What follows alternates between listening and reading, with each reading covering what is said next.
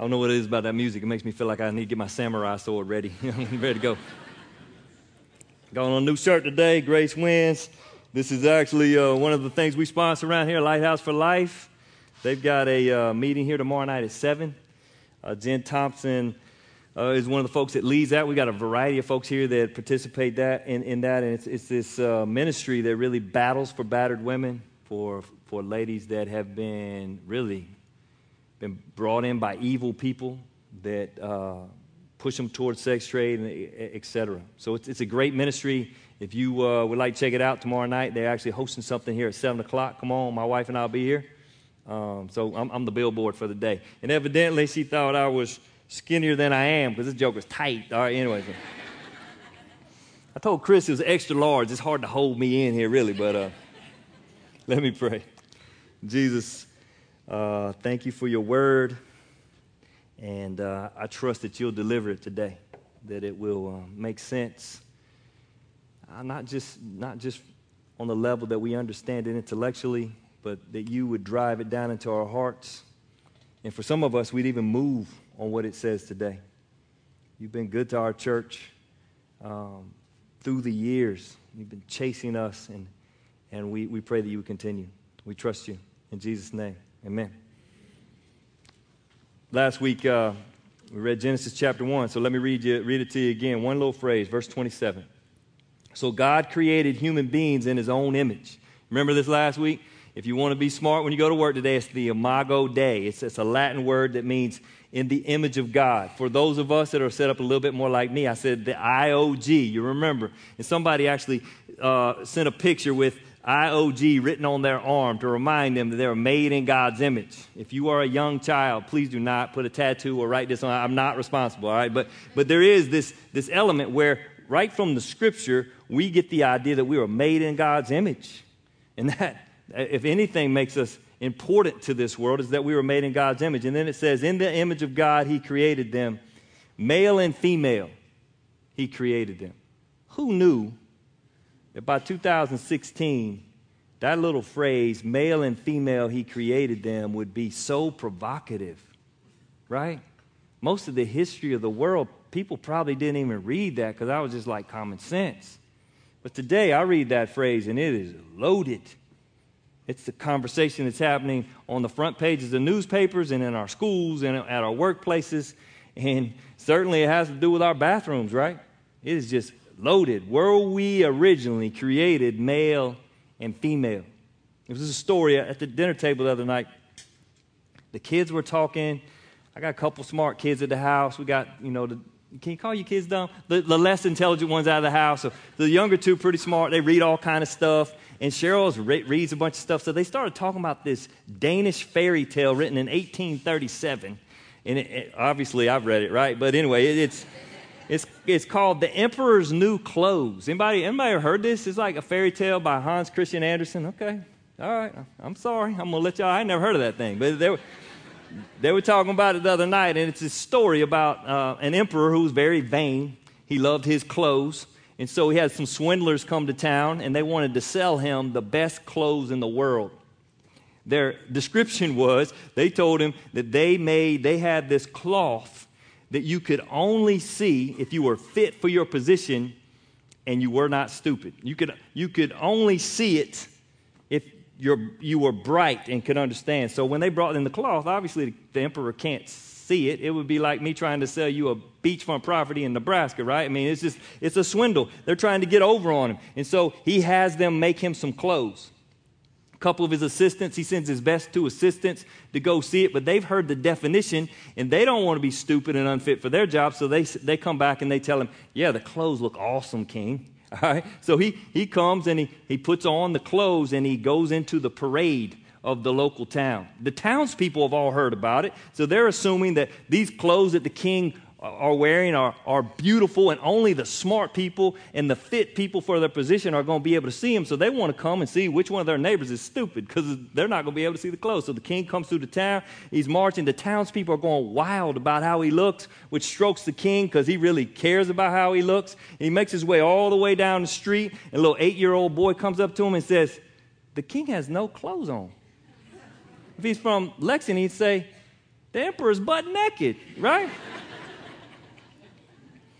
The king, it says, the people start whispering one to another that they're agreeing with the little boy that finally made a common sense statement. Everybody's like, the king's got no clothes. The emperor's got no clothes. And finally, the king, it says, heard the people whispering that he has no clothes, and he thought that what they said might be true. But he still walked all the way down the street butt naked and went back with his head held high back to the castle just in case these were actually, he'd been swindled.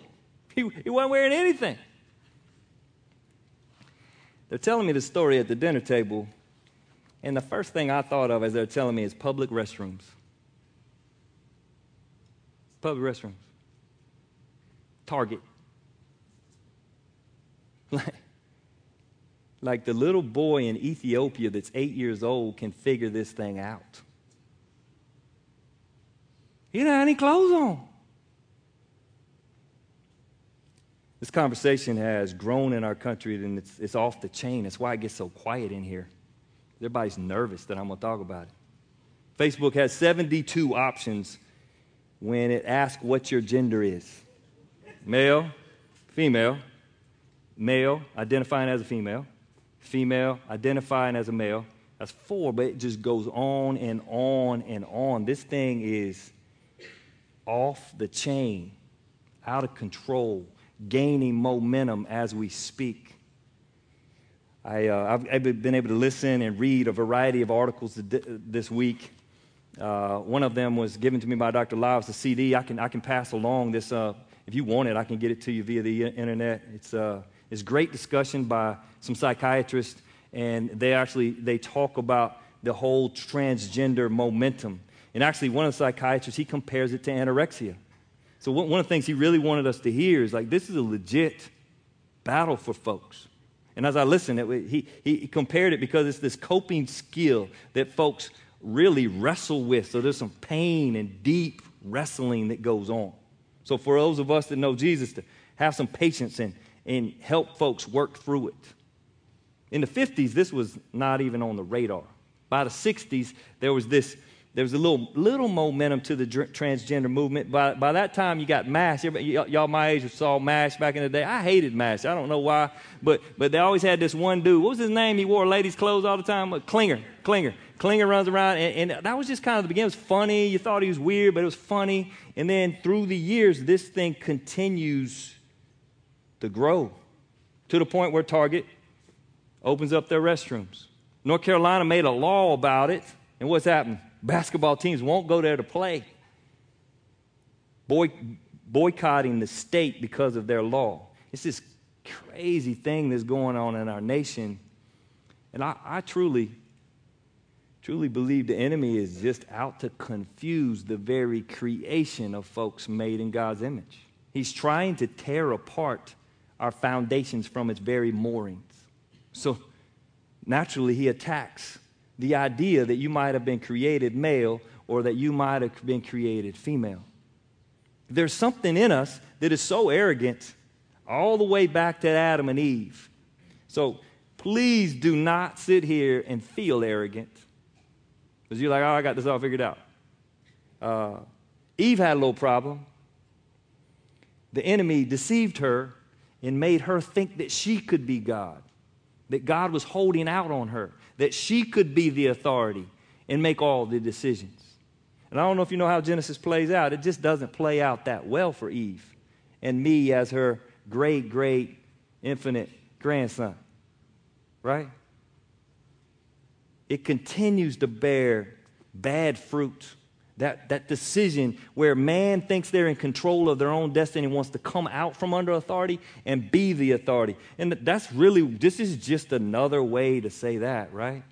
Is that I could choose my gender. It puts me in control.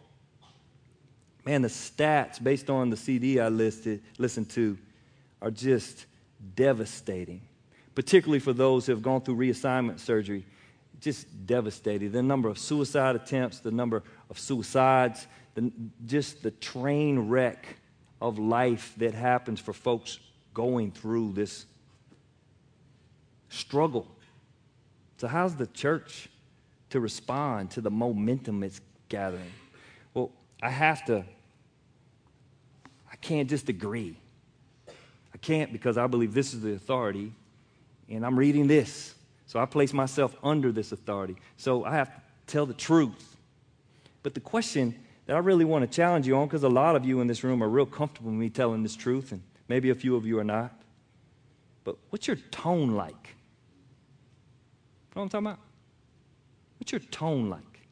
Like you might agree with me that man was created as male and female, but what's your tone like when you get to the truth and you communicate it to people in your radius? Because that tone has got to be metered. There's a place to tell the truth, and quite honestly, it might be a reason I get locked up one day, right? Because some folks will say, because they want not only the law to agree, for example, with same-sex marriage, but they want me to say that God agrees based on his word, which I can't do. I've read it and read it. If I wanted to do it, I can't do it. I can't say that God, I can't say it. He doesn't say it. But for some reason, when we struggle, we all want God to agree with our brokenness or our sin, because somehow that gets us off the hook. And so here we sit, 2016, with our kids wrestling with stuff nobody in the history of the world has ever had to wrestle with. Particularly those pre-adolescent, when you're naturally curious and the confusion is just multiplying exponentially as the variety of information's out there. Let me just tell you, the science of it is I can give you some of the information. I actually got this great article by some guys that actually don't go to Johns Hopkins. They are on staff at Johns Hopkins. They're psychiatrists, and the stats that some Swedish guys have collected through the years are just devastating, what this is doing to people. So scientifically, we can make a little argument. Biblically, we can make a really strong argument. But what do I do when I'm down at the coffee shop in West Columbia and this transgender guy comes and serves me my meal? What am I supposed to do as a follower of Jesus? It's easy. I'm gracious. He's made in God's image. I met Jason Autry downtown the other day, our West Columbia church planter, and this young guy waited on us, and it was just like, what was so cool was both Jason and I went out of our way to go the extra mile to connect with him, because the people of Jesus are the best at dealing with people that are broken. What do I got to be scared of? What do I got to run away from? I know the Creator. I actually claim that he loved me enough to die for my brokenness and my sin. Why wouldn't I extend that to this guy? So the truth belongs in certain environments. But then, as a follower of Jesus, I have the opportunity to represent him with great grace and compassion. I believe the enemy is just on this death march to confuse us, to take our eyes off Jesus. So much so that the little boy in Ethiopia looks at us as if we're foolish. And we look at him as if he's foolish because of some of the voodoo he believes in. Equally foolish. All in the effort for the enemy to take down mankind. He started this march in Genesis chapter 3, and he has continued. He is an incredible warrior. He wants to steal the life right out of us. You can feel what a big deal this is by how quiet it gets every time I talk about it. How did we get here? I'm going to propose we got here because men are passive. So it's going to be a bad day for the dudes in the room. That's one of the cool things about Radius, like every other Sunday's a bad day for the dudes in the room. Because that's what we do. It's why a bunch of dudes come here. That's why this church, one of the really coolest things about this church is how many guys are in the room. Ladies, obviously, we love you being here. Next week, I'm going to get y'all because we're going to get a female, so you're going to get yours. But one of the really cool things, we shoot straight with guys. When I disciplined Mariah, I had to put like 7 paragraphs on it so she'd feel good about the whole thing. The boys just like, give me a sentence and whip my tail. All right, just let's get it over with. And guys are like that. And one of the things, the reason I think we grow that way, why men come to this church, because they want to hear the truth. They want to hear it straight up. And let me give a couple of rules, lady. Don't elbow them in the process. If they're listening, you elbow them, that's just over the top. And please, please, don't do this. We all know what that means, right? Like you're trying to tell everybody in your vicinity, that's him, that's him. That don't work. That just makes me not want to do it, all right? So just so you understand how we work, take it easy. Passive dudes. There's some theologians, they like to make bigger words. They call it passivity, which just gives it more syllables, says the same thing. I was driving to a funeral yesterday. I got in my car. It was on 97.5 country music, and they were doing the top 30 countdown, so I started listening.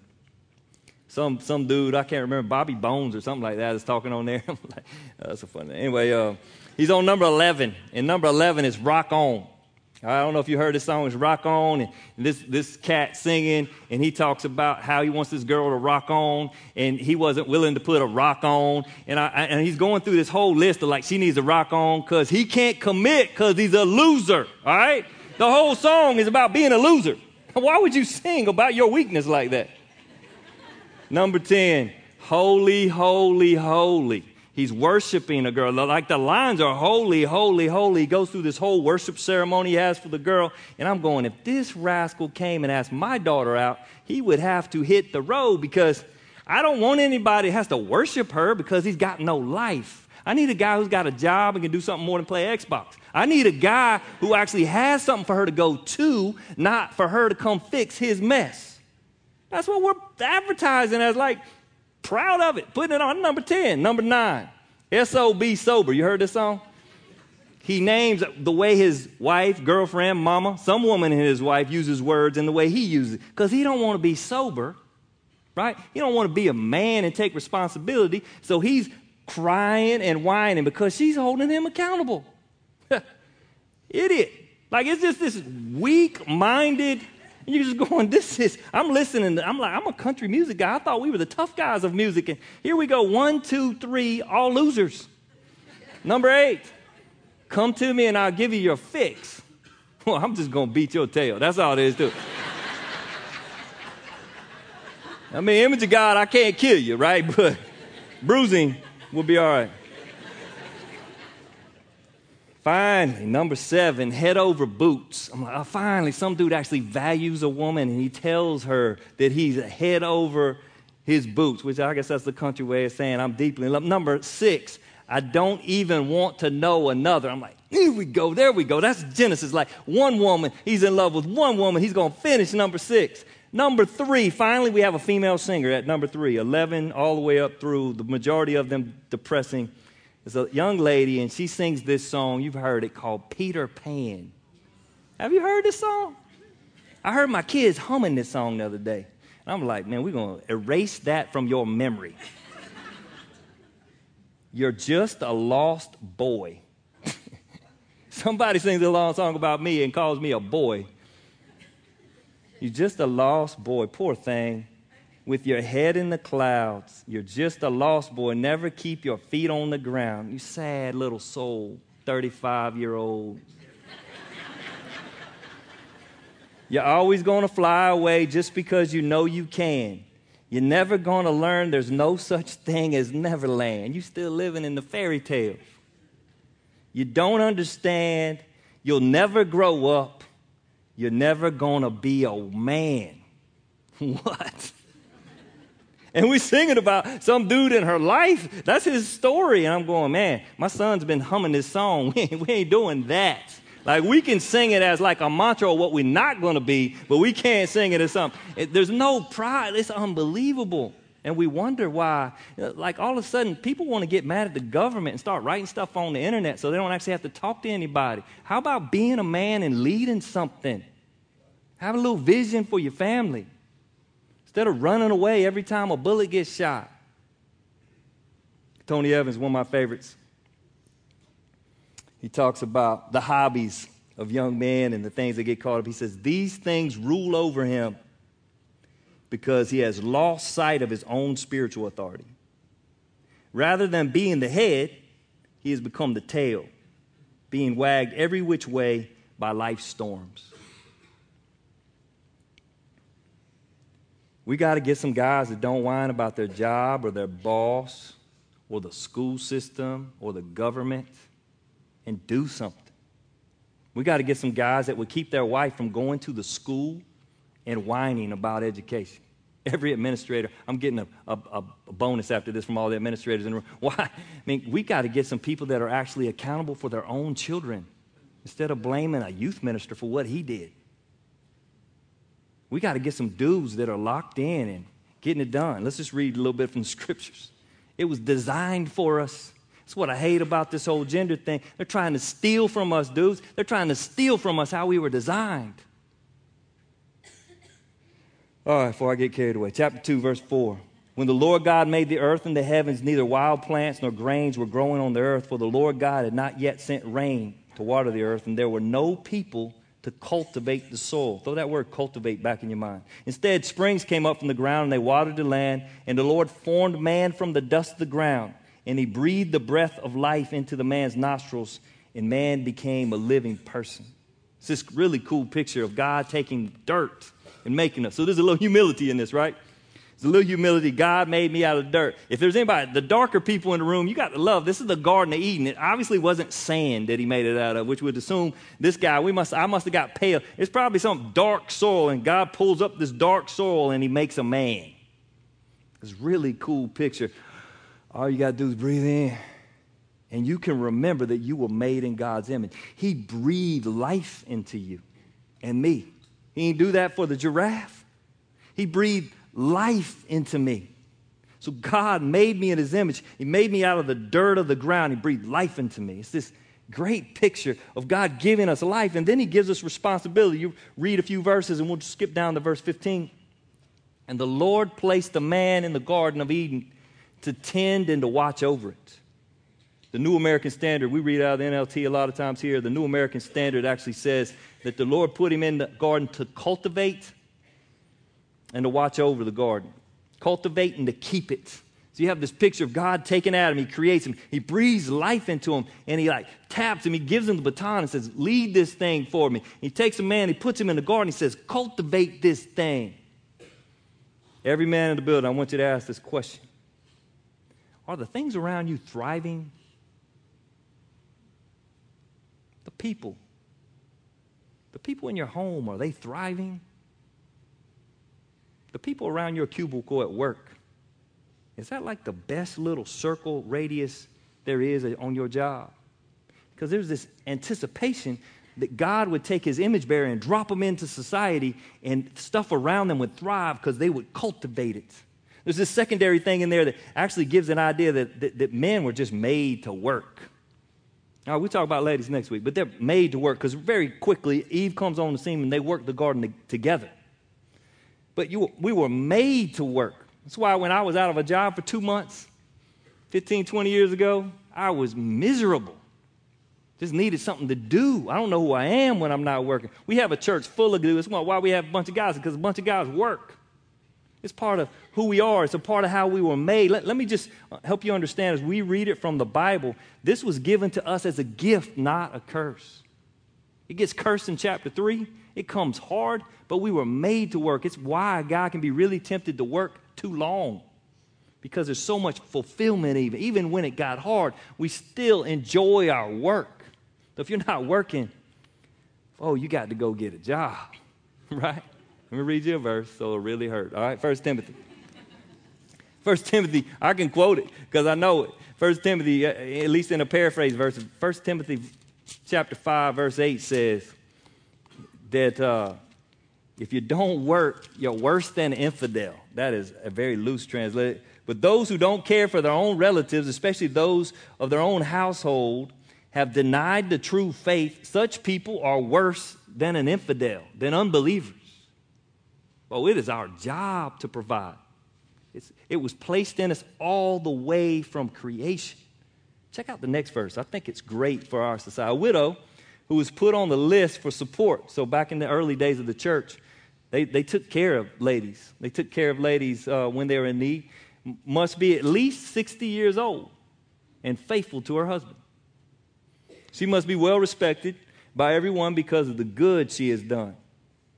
Has she brought up her children well? Has she been kind to strangers and served other believers humbly? Has she helped those who are in trouble? Has she always been ready to do good? what's always true on a subject like this, where I'm busting on the guys to be providers, we have always in our room a ton of single moms.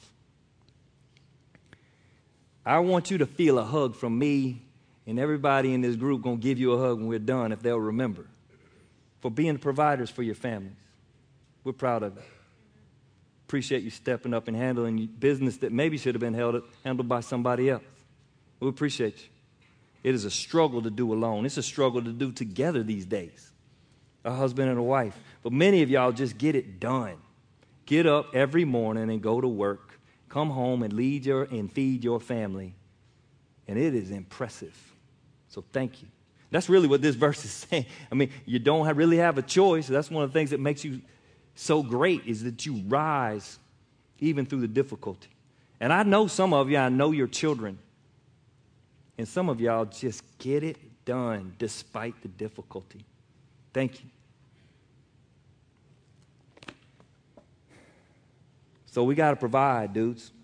There's this deep responsibility that's kind of in us. We know it's there. It doesn't really matter where I make more money or Cheryl makes more money. That's not what this is about. It's not about who makes more money at the house. It's this deep understanding that if at the end of all, if I got to work 5 jobs, then I'm working them, because I got to find a way for this family. It's my job. It's on me at the end. Cheryl doesn't have to carry that same pressure based on the scripture. We'll get into that more as we go. But nonetheless, it is my job to provide, and not only to provide like this, but to provide in such a way that the family thrives. That's not about how big your house is or how pretty it is. It's about the people and what they look like. It's not about the shoes that they're wearing. It's not about their clothing. It's about their souls. I use this word often for guys. We talk about it. Ladies, if you've never sat with us, we use a word called provision. That it is my job for the Reeves household to protect the vision. It's a vision that Cheryl and I really came up with together. It's a picture. I always call it a picture on my wall. And in the early days, it was a mentor that I had in college that I watched. I watched his family. His wife loved him, and his kids behaved, and they loved him. And so I kind of have a picture of Keith and Betty Leverance and their 3 kids. And I started, even in my 20s, I'm like, that's what I want to be. I want to be that. Now, as the years went on, we made adjustments, and I do some things different than Keith did. But what I wanted it bad enough, so I got all the information I could so that I could provide a vision for my home. Cheryl and I worked through it together. We were a team in establishing it. Cheryl makes 90% of the decisions in this picture. Like we're looking at buying a house. I will care zero about what color the walls are or where stuff is. I just don't care. But when it comes to affecting this vision, if it affects the vision of where we're going as a family, then I'll raise my flag and say, wait a minute, well, let's talk about that. That's what we're expected to do. Cheryl would say that actually gives her safety. And she most days loves it. A couple days she does. Then I really got to be a man, right? What about you? You got a vision for your family? Leverance, he used to say you got to hug a lot and spank a lot. I kind of spanking came easy to me. I don't know why. That was just easy. And so we disciplined our kids. But I didn't know how to hug. I'm still not very good at it. I was at the funeral yesterday. It seemed like I should hug my dad. I reached out to hug him. He went side hug on me, and he didn't want no part of bumping chests, right? He just saw this. But Leverance taught me how to hold my kids. I watched him hold his kids. One of my favorite pictures, my son who's away in college, there's a picture of him. He's all chubby, and he's sitting on my lap, and he's asleep, and I'm holding him.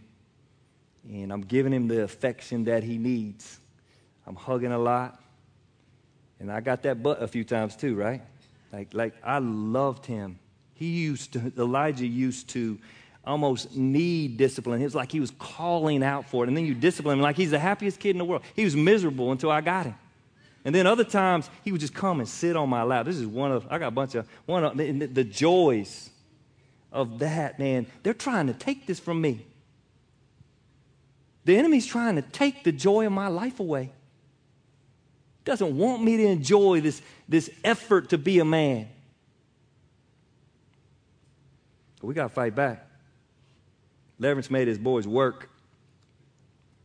So that became a mantra for the Reeves. I still remember, I've told this story, I think at White Knoll, but we're moving and a bunch of high school kids came to help, and none of them knew how to work, and it made me furious. I only had one son with me, and we did all the work. I fed them pizza and Coke. They did nothing. So my son is like keeping me from them so that I do not go at them. So we load the truck, me and him by ourselves, and we drive to where the rest of the family is, and we start unloading the truck, and Cheryl has given them this lecture, and I got boys lined up in the yard, and they went to work, boy. That's my family. That's our vision. We unload that truck in an hour and 15 minutes, and I was like, man, that's the Reeves. Today is Malachi Reeves' birthday. He's 14. He gets a flip phone today. We're going to Verizon. It won't be able to text. So if you know him, don't text him. It won't come back. But it will call. He's the only one, right? He's the only one, boy. That's my boy. He's the only one. He ain't like everybody else. I ain't gonna let a bunch of little middle school kids tell me how to lead my family. This is my family. When I get to the judgment seat of Christ, I'm going to stand before God the Father, and I'm going to be held accountable for how I led these rascals. Well, I'm going to let a 14-year-old tell me how to lead my family. So I'm protecting that boy. I got college boys that use flip phones. They do text. But I got college boys. Andrew Luck's making $150 million. He got a flip phone. I guess we can. Right? Went to Stanford. I guess you can survive. That don't mean it's what you got to do, right? I'm not like telling you what you got to do. Every kid in the room is really nervous right now. It's just what I do. It's my family. I'm responsible. I take it serious and personal. The school's not going to tell me how to do it. At the end of the day, my kids' education is all on me. Youth sports, sure enough, is not going to tell me how to do it. If my kid's late for practice because we going to eat together, then so be it. It's my family. We need a couple guys that have a little passion about this thing. That's why we did this little devotion guide, family discipleship guide that you can take home. So, because for some of us, this is brand new, and we get that. It's intimidating to lead our family toward the Lord at a table. So we gave you this little guide. You can grab one if there's any left, or we'll snag another one. It's a great opportunity for a guy or a mom to sit with their family around the table and establish vision just by teaching the basics about God. Let me just tell you something. The dinner table has made a ton of hay for the Reeves, so fight for that dinner table, even if it's just a night or two a week. When the kids were young, we always had them around the dinner table. It was a time for me to monitor and manage where our family was. It was great. Restaurants don't work, especially with 5 boys. You go to Sheely's, ain't nobody listening, right? They're focused on barbecue. So it's this great time to sit with the family. Bedtimes are great. If you got little kids, bedtime is this great time where you can go tell them a story. They don't know the stories. Just tell them the basic stories from the Bible, maybe the ones you learned as a kid, or read a little bit so you can tell the story. I used to put my head on their forehead in the bed and pray over. I want them to feel my presence. They want to steal this stuff from me. The enemy does not want me to be able to be a man.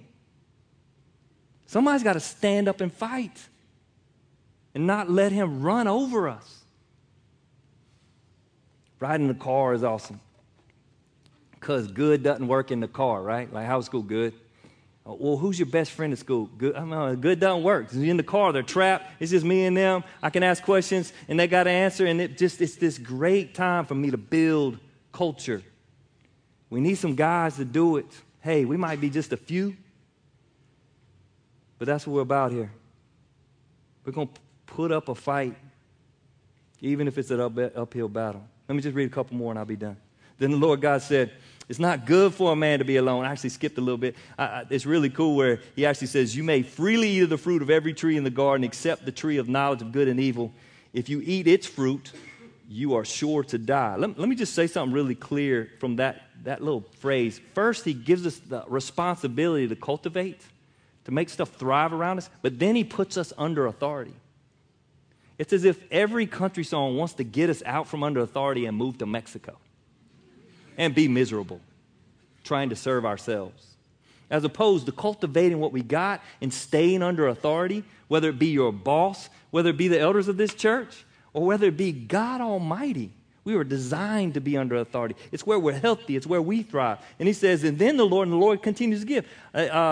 It is not good for a man to be alone. Finally, ladies, we needed y'all. I will make a helper who is just right for him. You can imagine Adam getting excited. And then verse 19. So the Lord God formed from the ground the wild animals. You go, wait a minute. I thought I was about to get a helper. Some of y'all think it was a gamecock or a tiger, and that was like your wife, right? Because that was your helpmeet, and anyway. You're the 55-year-old that chases the Gamecock bus around that's embarrassing, dude. All right. There's a bunch of boys on the bus. Anyway, he's saying that he created all the animals and birds of the sky, and he brought them to the man to see what he would call them. And the man chose a name for each one. Where did aardvark come from, right? It came from the dudes in this room. That explains something, right? This is giraffe. How did he come up with that long neck? I wonder if it's giraffe. I'm American. I think they spoke English in the Old Testament. I mean, it's probably Hebrew or something. I don't know. But there's this responsibility God put on men to name it, to take responsibility.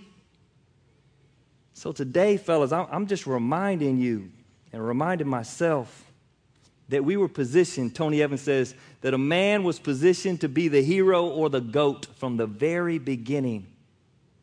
We need some guys that are willing to name something, or we're going to end up on our deathbed with nothing but regret. It seems as if the enemy wants to keep our minds spinning with one thing or another, trying to discover who we are. It starts with this gender conversation we had at the beginning, but it can just be stuff. Well, we got to have more stuff to be happy. And he just wants to keep us spinning so that we won't name anything important. We named this church Radius on purpose because we're hoping that men and women would name people in their radius and pray with all their hearts that they would believe. Lord Kesey's sitting over here. She's got some dominoes with names of people on them that she's prayed for through the years. There's a variety of people that I can point out around the room that have named the people in there. You might be one of them. That might be why you're here today. Because they've been praying for you, because they got something deep to give. And fellas, the guys in the room that have handled their business, they have margin so that they can be generous. So they got time to pray for other people. They got a place in their home for other people. They've got cash for other people. It's just a part of our lives. When we lead our families well, we can extend to all those folks around us. If you're a single guy in the room, here's what's beautiful. This whole passage has been about a single guy, right? He's like, I can't do anything, man. I don't have a woman yet. I'm working on it. Guess, like, New Testament, kind of two famous New Testament guys. One of them's named Jesus. Single guy till he's 33, right? He got a couple things done in life. Another guy named Paul, he wrote 13 books of the New Testament. I guess he wasn't playing Xbox all the time. Too busy writing books to lead us still today. There's this incredible opportunity as a young single guy to take your life and make it count. You probably got more time than you'll ever have. It's this great opportunity to form up who you're going to be and prepare for the future. We need you, boy. We need you. Little homework, and I'm almost done. Go home and have one real conversation about your provision. If you're married, sit with your wife and have it. It doesn't matter if it's your second wife, it's the same conversation. Let's start where we are today. It's not about regretting the past. It's about starting where we are today and having this conversation. Where are we going as a family? If you're a single mom, find somebody that you could have this conversation with. We would love to stand with you as you have a vision for your family, this picture on the wall. If you're a single guy, you're yet to be married, you're a young guy, it's time to start thinking and looking for somebody in this room or another room that you could model your life after. Get some time with them. That's worth your money to get in their presence, to see what they do. Have one conversation. Last time I did this at White Knoll about 2 or 3 years ago. I gave the challenge. And a guy in his 40s went home with his wife, already good father and husband, and had this conversation with his wife. We met for breakfast later that week, and he was shocked at how good it was to just sit there and talk about where their family was going. Yesterday, I went to a funeral. Mr. Tom Herbster, 74, had pancreatic cancer. He had, once they identified, he had 8 weeks, and he was gone. I knew Mr. Tom when he was in his 30s, and I was 6 or 7 or 8, somewhere in there. His son and I played baseball together. And he came to a Bible study at my house. My dad led a Bible study. And somewhere in his mid-30s, Mr. Tom gave his life to Jesus. One of the great lines he gave when he was in his mid-30s was, "How does anybody not believe this? This is such good news." And he believed, and then his wife believed. And then he began to lead his family like he hadn't before. Their marriage has not been perfect. They've been separated. They've had their moments. But he began to become passionate about taking this family down a road. So I'm at his funeral, and the preacher's up on the stage, and they actually have 2 preachers and the mayor to come. This working guy, his whole family's sitting right over here, and they just keep looking at him. And I'm listening to the story because I only knew him when I was young, and I'm listening to the stories that they tell about Tom Herbster, and they keep looking at the family because the family is so endeared to Pap, granddad. And the stories were amazing. He didn't have a college education. And so evidently somewhere in there he decided to go back to college just before you could do it online. So each of his 3 kids had to go to college. That was his vision for the family. And they laughed about how serious he says, and they had to get it done in 4 years, which would have challenged one of mine. But anyway, they had to get it done in 4 years, and they all just embraced it. And then what was cool, he took his eyes off the family, the preacher did, and he looked out, and evidently there were 4 or 5 other people in the crowd that Tom Herbster had sent to college as well. He paid their way. One of the things that was funny, he said there was a lot of red tape with him paying the way because he would call them and ask them what their grades were all the time. Like he was on it because he had vision. He did not want his life not to mean anything. Toward the end, they would tell stories about this refrigerator they had in the garage. I'm like, what are they talking about? Evidently, kids from the high school would leave Westside High School in Anderson and come to his house, and he would feed 15 kids every day, which they're probably sneaking out of school. I don't think Mr. Tom played by all the rules, but he's taking care of kids at the school in his kitchen in his 70s because he wanted his life to count, because this Savior in his 30s saved him. And so he just kept digging all the way to the grave. At the very end, the kids were talking about, he called each one of them in. And he had a conversation with all 6 of his grandkids and all 3 kids. And the oldest grandkid, it was hilarious. They're telling about what he told them. And evidently it took hours. This is the last day of his life. He just wanted to give them their last instructions. And the oldest grandkid's in college, and he said, "I will come back to haunt you if you don't finish college." I like him. You talk about a closer. This mug is closing. The kids came across the stage, and they had this variety of stories. It was just beautiful how he was going to finish all the way to the end. Then his wife came up, which was just a tearjerker. And she said, like 2 weeks before he died, he insisted that they buy a king-size bed. Right? He insisted that they buy a king-size bed, and he had it delivered. He was going to finish, and she said, "I'm going to bed tonight on my king-size bed without my king." It was beautiful. And then she looked over at a guy named Jason right over here. Said, "Jason, you know what you got to do."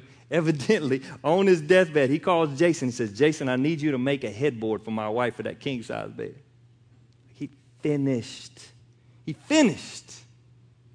We need a couple guys that finish. It's a long ride. It's intimidating. I'm intimidated by it. Some of y'all may have a stack of mess coming in here today. That's all right. We're going to start today. And we can fight for this together and change our radius. We worship a finisher.